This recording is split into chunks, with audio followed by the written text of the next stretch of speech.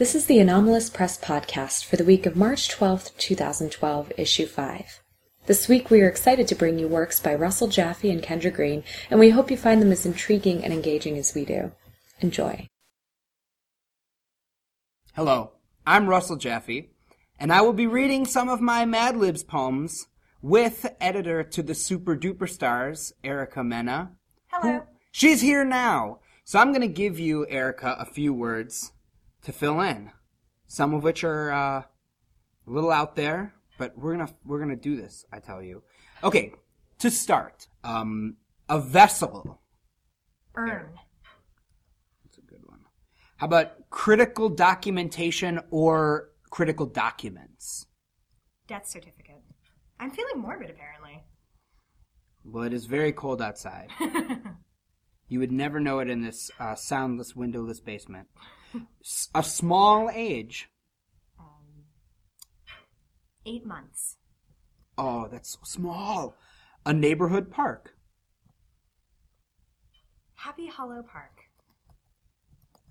That's a real park. Iowa City represent. Okay, a suburban street. Ripley Street. Oh. Great.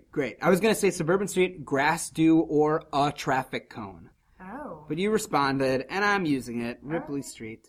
Okay, a fear. Triskaidekaphobia.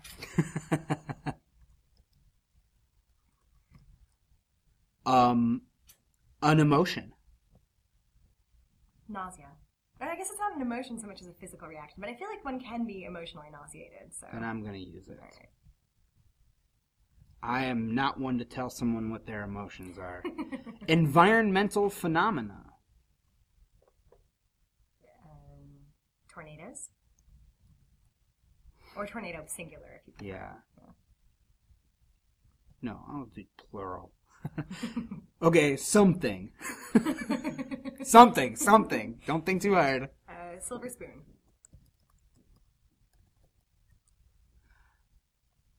Okay. Here's a very long one. A terrible noise like when you realize for the first time that helium balloons pop, or the kind of elation when helium balloons do that thing to your voice, or both of them together.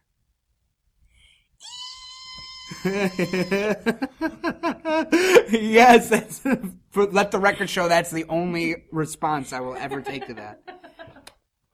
Okay, your body part has all these organs in it. What's a selfish one? Plural. Selfish organ, plural? Yeah. Spleens. Yeah, most definitely. Mm-hmm. And last but not least, sky or body? Cloudy.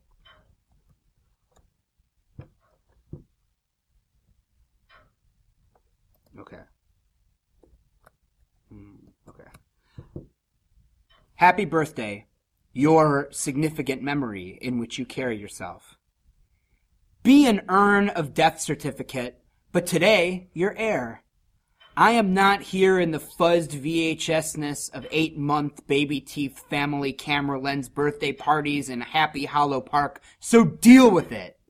I am not here in the junction of Ripley Street mist, where triskaidekaphobia is what nauseous baby teeth in wet park benches do to tornadoes. Therefore, upon careful reflection, deal with it.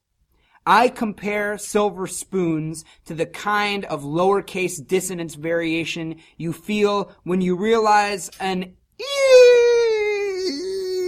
happens on your better nights entrusted to analog recordings and basement boxes like the bag of spleens you were.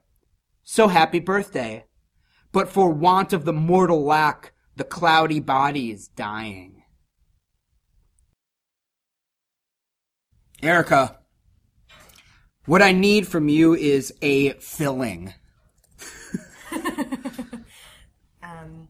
Fluffy baby bird feathers. AKA down. Everyone always says that one. That one's so played out.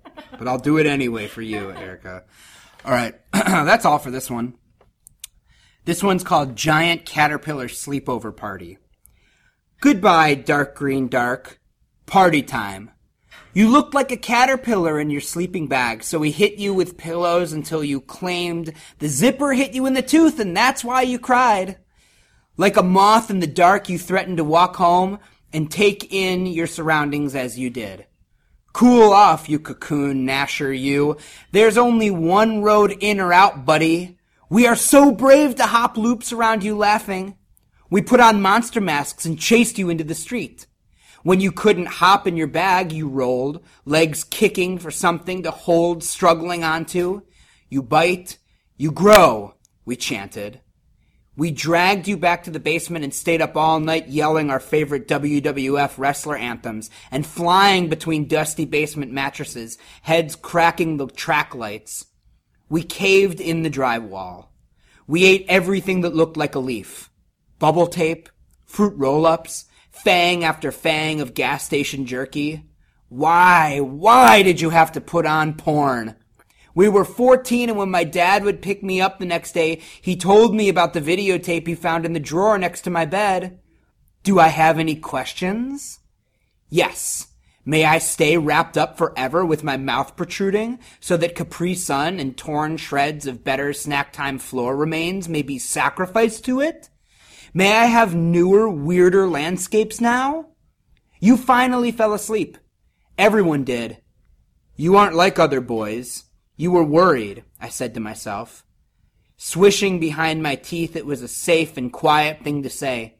You're too big and like a cylinder. Everyone was asleep then, and the TV was a lone tooth poking out of the bottom jaw of a skull no one invited. I am that sometimes. Who will be my girlfriend? Stars beyond the basement grates? The unmoved bikes in the bushes we abandoned temporarily? Girls rolling me between their arms and legs? Girls I roll myself around pressing? Girls pressing girls around me, and there'll always be saxophone and the drone of the almost sun behind the pricier edges of the suburban woods for rich people only? I wandered to the bathroom in the red dark of the off-over-there Chicago sky versus the tinted house in the woods windows. It may as well be the end of the world you're rolling off, you strange boy, I said to me. I'm glad you didn't hear me. 4 a.m. 5 a.m. I'm finally brave. I don't care. Bring them both on. Bring on what comes next. Come on! Jerking off over the sink in the wall-molding darkness, you may omit these lines if you wish. You may fill the walls with fluffy baby bird feathers. You may cut these lines, but you'll never have your own manifesto. Or you'll have your own manifesto someday. Look in the mirror. Girls? Nothing but lumps against dark lumps. Chocolate ice cream scoops and Coke. Pines tipped over in the embarrassingly sequestered, expansive nighttime. Rumbling nostrils of the suburban tomb our parents birthed us in locked. Lock the door. Look in the mirror. There's a WWF ring covered in bloodstains. There's a silver rocket, care, and a lone road. There's a desert. And everything's so weird and tangled up, and it's always gonna be. Look down into the sink. It's a spike-mouthed pit monster. The best monsters have no eyes. I'm back. Last but not least, a year, please. 1455. Oh, that was a good year for sure. How about this? Crowd noises. Boo! It's like you're in a crowd right now. That's amazing. Preparedness. That's a hard one to fill in. If only people could see me, I would do the Boy Scout salute. So perhaps okay, Boy I'm Scout going salute. with that. Yeah. They're always prepared. Okay, the most secret zone with posters. What's a secret zone that has posters? Oh, I've got one for you, Russell. Yeah. The third stall in the girls' bathroom. Sounds incredibly romantic. A fortress. The castle at Disneyland. A fortress of happiness. Or terror for some, I would imagine. Okay. You and the way you feel. Don't think too hard now. I know. Well, I can edit out those silences too. See, the magic of technology. Erica, joyous. Okay. This is an untitled poem.